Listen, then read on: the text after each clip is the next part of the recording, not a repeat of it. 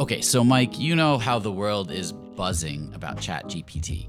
Yeah, it's pretty much anyone in my feed is talking about regarding tech. Yeah, so as exciting as it is, it's almost too much if I'm being honest. Like, things are moving fast, everyone's both excited but also terrified for the future. I found this story about GPTZero a bit sobering, which, I don't know, it's what I wanted to dive into today. Okay, well, we could definitely dive into it. What do you mean by sobering? So there's so much hype and honestly fear around this technology and how it's going to affect our working life. How will education change when computers can write all the essays? How will anyone ever create and monetize content again if models can be trained to replicate the content in any style in mass? How will anyone get discovered when the web is just a sea of AI-generated content, all fighting for the attention of us browsing humans?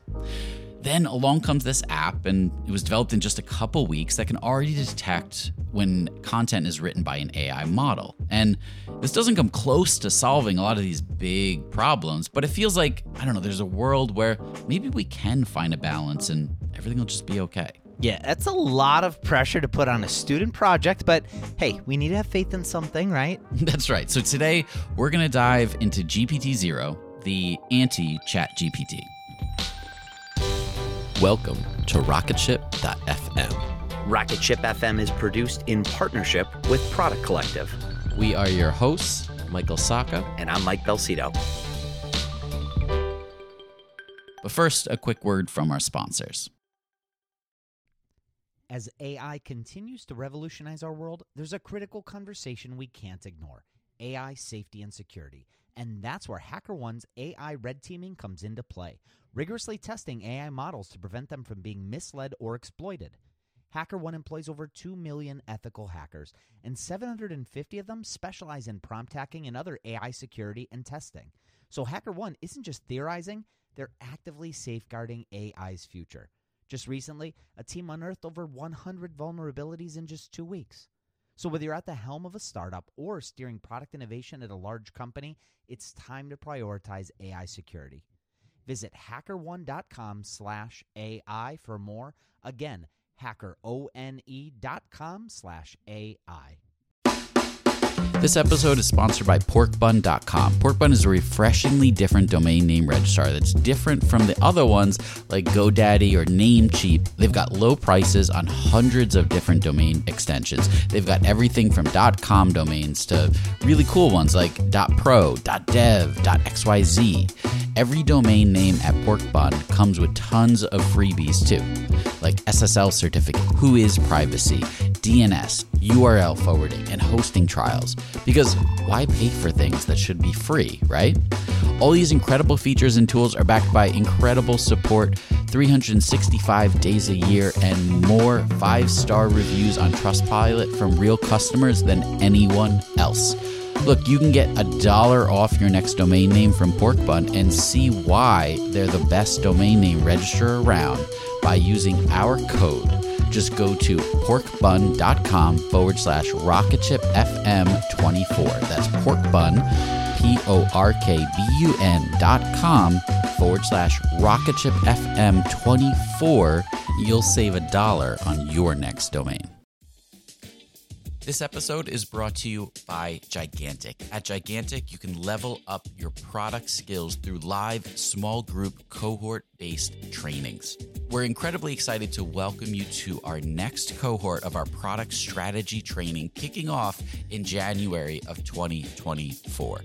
This course will take you through the frameworks that product leaders use at companies like eBay, DoorDash, Groupon, Rent the Runway in order to scale their teams. It's taught by Ben Foster, a friend of this podcast, who is the former chief product officer at Whoop. So come join us. Go to gigantic.is. That's gigantic.is. And save your seat for our January cohort. Your potential is gigantic, and we're here to help you reach it. Go to gigantic.is to reserve your seat today. Okay, So GPT-Zero. Yeah, GPTZero is an app that was developed by Edward Tian, a data science student at Princeton who specializes in natural language processing. Yeah, he's a former researcher for the BDC and for the open source intelligence website Bellingcat, as well as an ex-analyst at Mibro Solutions, a counterterrorism startup acquired by Microsoft. There, he monitored disinformation and bot detection, and all of that experience is what he said motivated this development. So GPTZero, it's an app that Tian built over a few weeks in December that could essentially scan text to decipher whether a human or an AI program wrote it. Its primary target is text generated by ChatGPT, the paradigm-shifting software program that set off alarm bells all over academia ever since OpenAI released it back in November. Tian's tool, which he first tweeted about on January 3rd, it's meant to address the concerns of educators and AI ethicists who fear the potential negative impacts of text generators based on machine learning. Here's Tian talking about his motivation for developing the app on the Tech News Weekly podcast. So first of all, like language models and machine learning for so long have been notorious for being black boxes where we don't know what's going on inside. And with GPT-Zero, I just want to start pushing back against that and start fighting against that. And the other really like ethos towards building this is like transparency. Transparency was top of mind. It was like critically important to me that, you know, like the data in the app was actually like laid out. Everyone could see it and then everyone could use it because like humans deserve to know the truth of what is, you know, AI generated and what is machine generated. Just like in like academia, there's academic integrity. In journalism, there's journalistic integrity. I'm not opposed to, you know, AI technology being adopted. In fact, I think it is the future. AI is here to stay. But when using these technologies, there needs to be integrity and a responsible adoption. The crazy thing is that he built this over winter break at his local coffee shop. Here's more from Tian on how he developed the app. So I built GPT-Zero out of a few sittings at my local coffee shop. This was not like a years of like a deep stealth project. Although for the research in this field, I have been thinking about it for a really long time, whether it's, you know, this semester I was taking a graduate NLP course and I'm doing my research with the Princeton NLP lab where we're looking at implicit bias in AI generated text, whether there is something different in AI generated text that, you know, like human from that differentiates it from human text and vice versa. And I do believe like that is the case. Like big picture, there's something like beautiful about human prose, like emotions. There's something that machines can and should never co-opt. And even when you pulled up that demo right there, I tested it a lot with John McPhee, was writing on the New Yorker. And Professor McPhee has been teaching the same writing class for over 40 years at Princeton. And I happened to take it the last year he taught it. He's over 90 now. And I remember just sitting in that class and seeing, wow, like writing can be so beautiful. And there's some things that like computers can never co-opt there. Within weeks of ChatGPT's debut, people on social media caricatured Tian as both equal parts savior, gadfly, and honestly narc. I'm telling you, the first war against the machines is not going to be fought with machine guns or laser guns. It's going to be fought on the keyboards, guys. An Asian university student has just invented an app that can detect whether your essay is written by ChatGPT or not. And guess what? Even though he's very smart, he's getting a lot of flack on the internet, even from fellow Asians. So let's talk about why that's a little surprising. Oh my gosh, man, I'm not going to lie. I was kind of disappointed in the young Gen Z Asians commenting on this Next Shark Instagram post, man. These 20-year-olds were hating on fellow 20-year-old Edward Tian, despite I'm just going off the evidence, guys, him probably being one of the most brilliant minds of his generation, but they're just calling him a nerd. They say he has no friends. Anyway, Andrew, I'm going to get into the points about it because I don't like what this is saying about Gen Z and their attitude towards embracing the anti-intellectual strain in American pop culture. Ooh, okay. It might get a little fiery, guys. That clip was from the Fung Brothers YouTube channel talking about the negative backlash Tian had seen from certain parts of the internet since announcing GPT-Zero, which, I don't know, it's surprising, but kind of shouldn't be surprising at this day and age. Yeah, I mean, everyone's looking for a shortcut to pretty much just about everything, and ChatGPT is most likely going to be that shortcut for many. Yeah, I guess so, and that's how it's looking. So I want to get into how GPTZero works and what it's detecting, but first, I also want to better understand the big bad wolf in the room, so to speak, and that's ChatGPT. So let's hear from Sam Altman himself, the CEO of OpenAI, who built ChatGPT. And let's hear him talking about the world that he sees in the near future that will spawn out of the capabilities of OpenAI. So here's Sam. So I think so far we've been in the realm where it's, you can do like an incredible copywriting business, or you can do like a sort of like education service or whatever. But I don't think we've yet seen the kind of like people go after the like, $1 trillion like take on Google's. And I think that's about to happen. Like maybe it'll be successful, maybe Google will do it themselves, but like I would guess that with the quality of language models we'll see in the coming years, there will be like a serious challenge to Google for the first time for a search product. And I think people are really starting to think about like, how do the fundamental things change? And that's going to be really powerful.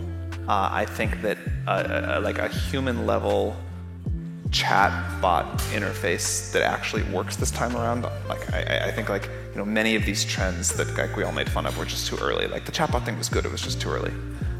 Now it can work, and I think having like new medical services that are done through that, where you get great advice, or new education services like this, these are going to be very large companies. I think we'll get multimodal models in not that much longer, and that'll open up new things.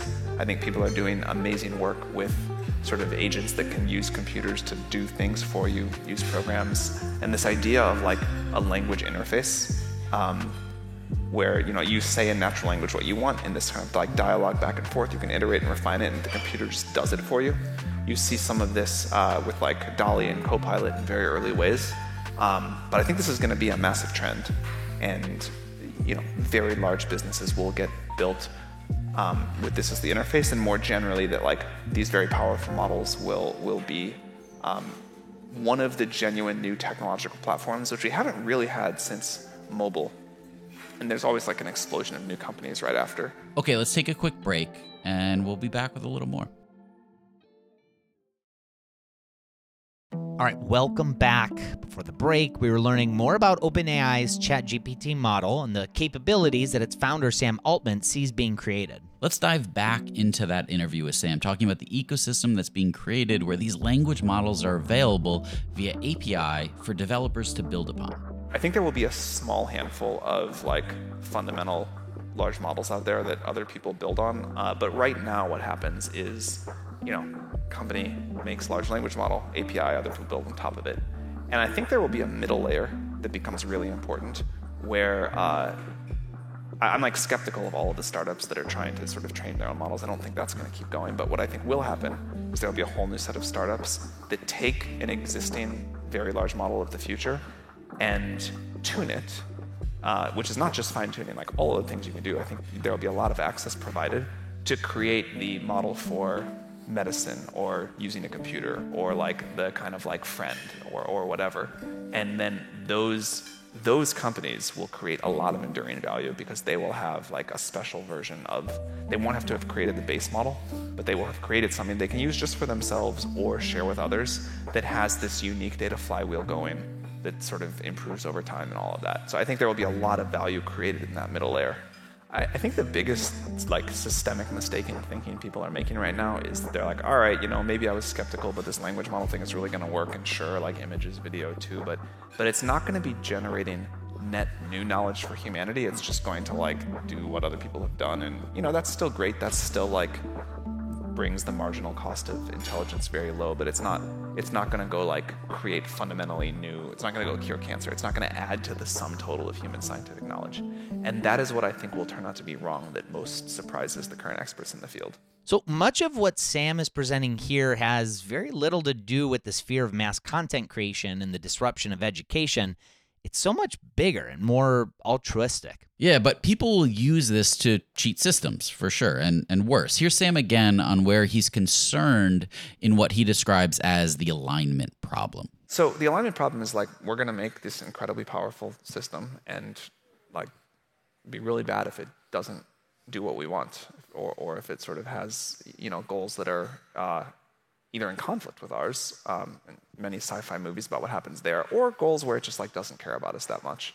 And so the alignment problem is, how do we build AGI that does what is in the best interest of humanity? How do we make sure that humanity gets to determine the future of humanity? And how do we avoid both like accidental misuse, like where something goes wrong that we didn't intend, intentional misuse where like a bad person is like using an AGI for great harm, even if that's what the person wants, and then the kind of like, inner alignment problems where like, what if this thing just becomes a creature that views us as a threat? The way that I think the self-improving systems help us is not necessarily by the nature of self-improving, but like, we have some ideas about how to solve the alignment problem at small scale. And we've been able to align OpenAI's biggest models better than we thought we would at this point, so that's good. We have some ideas about what to do next, but we cannot honestly like look anyone in the eye and say, we see out 100 years how we're going to solve this problem. But once the AI is good enough that we can ask it to like, hey, can you help us do alignment research? I think that's going to be a new tool in the toolbox. Do we trust him? Yeah, that's the problem. I don't trust anyone. And even if you do trust them, in our capitalist society, this technology and access to the root of it can be bought and sold to the highest bidder. I mean, there's a reason why Facebook promotes right-wing content at an alarming rate. That traces directly back to Peter Thiel and Joel Kaplan. We've seen what happens to Twitter when there's a change of guard with Elon Musk. Yeah, so no matter how well we try to safeguard this technology, there's not really much of a safeguard from bad actors. Right. It's in everyone's hands, and it's going to be used as the operator sees fit. There is no good for humanity, as if humanity has a singular perspective. There's no singular and clear path forward for humanity that AI could even be trained on, and that it could help us realize. And I think that's the concern many people are feeling. What, say, Steve Bannon or Barack Obama would do at this, vastly different. And they're going to lead to different results. So how good for humanity in either outcome is subjective to the trainer. Okay, so let's bring this back to GPTZero and the development of AI detection tools. But first, let's take this quick break. So before the break, we learned about what's driving Sam Altman and ChatGPT. Yeah, listening to him, you can tell he knows he's sitting on something that even he thinks could be potentially dangerous. Yeah, something that could put much of humanity out of work, could. But then again, we've thought this was going to happen many times before, and we've always found a way to keep ourselves busy, so I do have some hope. That said, we do have a more immediate problem in front of us, and that's our education system. It's about to be disrupted by ChatGPT. In the sense that students will be using it to write their papers completely independent of doing any research of their own. Yeah, so here's a clip from Neil deGrasse Tyson actually talking about this disruption from the Valuetainment YouTube channel. I would say, by the way, and one time I tweeted this, I said, people who cheat on exams do so because the system values your grade more than the student values learning. Okay? So, if we're worried that people will create a paper in whatever, oh, there it is, thank you. You found it. 2013? Yeah. No, I've been at this. It's about to be the 10-year anniversary of that thought. Because our school system values grades more than students value learning. That's such a powerful tweet. Yeah. So the point is, why would you cheat at all? Right. If it's only to get a grade so that the school system thinks more highly of you, when being in school is about learning. Yeah. And so if you have the AI bot create your papers, you didn't learn a thing, but you got the grade. This is the problem we began with here in this conversation. And he's right. The incentives are currently thought of as stronger to get the grade than to have the knowledge. This will probably slowly shift. Yeah, and that takes us back to Edward Tien, the founder of GPTZero. The model he's built, they're fascinating and kind of head-spinning that this could be done by one person in a matter of weeks. Here's Tien on what makes up his calculation. Perplexity is a measurement of randomness. to a model, or how random a model finds a text. So if a text is really perplexing, it's really random, it's really perplexing, the model might not be very familiar with it, then it will have high perplexity and it is likely to be human written. On the other hand, if a piece of text is very familiar to a model, maybe the model has seen it in its training data set, or maybe the model itself is very probable and very likely to generate such a text, then it would have low perplexity and is more likely to be machine generated. But I do have to emphasize that perplexity itself is a very imperfect indicator, because it does consider a host of other variables and factors, such as text length. If the length of a text is longer, it's likely to be less random and thus have lower perplexity. So that's when burstiness comes into play. So burstiness is the big picture indicator. So burstiness measures sort of the variance in the text. So if you plot perplexity over a stretch of time, then you'll see that with human written articles, it'll vary and go all over the place, and it'll have sudden spikes. It'll go up and down. But with machine written articles, it will have sort of a baseline and will be consistent throughout. So that's sort of the big picture indicator. And I do like how with this indicator, it's very transparent. So ultimately, the next step of GPTZero is I don't want to tell you whether something is machine or human written. Maybe I want to give you like a score of 1 to 10 and some nuanced analysis. But with something like burstiness, you can see for yourself the variance in human writing versus the constant line in computer writing. So you can make the determination yourself, as opposed to a machine telling you whether something is human written or machine written. Okay, so we should probably wrap all of this up, but on a high note, right? Yeah, it's a good call. I think we need that. So I think this will help pull the perspectives together. Here's Edward Tian again talking about how he sees the near future of AI technology and its effects it'll have on our lives. I almost find this analogous to, social media technology being built out years ago. And we know now that there needs to be responsible safeguards for, responsible adoption. So it's equal and fair to everyone. So everyone reaps the benefits of, technological advancements, and, no one is harmed by it. And just like in social media, we've seen things like fake news and misinformation campaigns.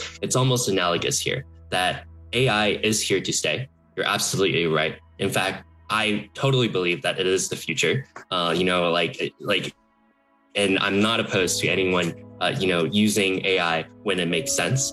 But at the same time, for actual mass adoption, for this technology to be normalized and to benefit everybody, there needs to be safeguards for responsible adoption. And that's sort of like the impetus here. Well, this is all pretty fascinating. Yeah, I'm pretty sure we're going to see Edward with like an executive position at OpenAI, Microsoft, or Google in the near future. Yeah, that's probably about right. They'll buy him up to shut him up kind of thing. Yeah. I mean, I just hope he keeps his passion and fire, because, I don't know, we're going to need a lot more Edward Tians in the future if we're going to weather these next 20 years. Well, on that note, we probably should wrap things up. I thought we were going to do it on a high note. But anyway, for Michael Sacca, this is Mike Belcito, and you've been listening to Rocketship.fm. Thank you so much for listening to Rocketship.fm. It is your support that keeps the show going. If you can, take a second and leave us a review wherever you listen to podcasts. It helps out the show so much. We're also part of the Podglomerate Network, and if you'd like to listen to more great shows from the Podglomerate, go to thepodglomerate.com to see the full show listings. Rocketship.fm is produced in partnership with Product Collective, a community for product people. Go to productcollective.com and get access to our weekly newsletter, live video interviews, Slack community, product job board, and a whole lot more. Again, just go to productcollective.com.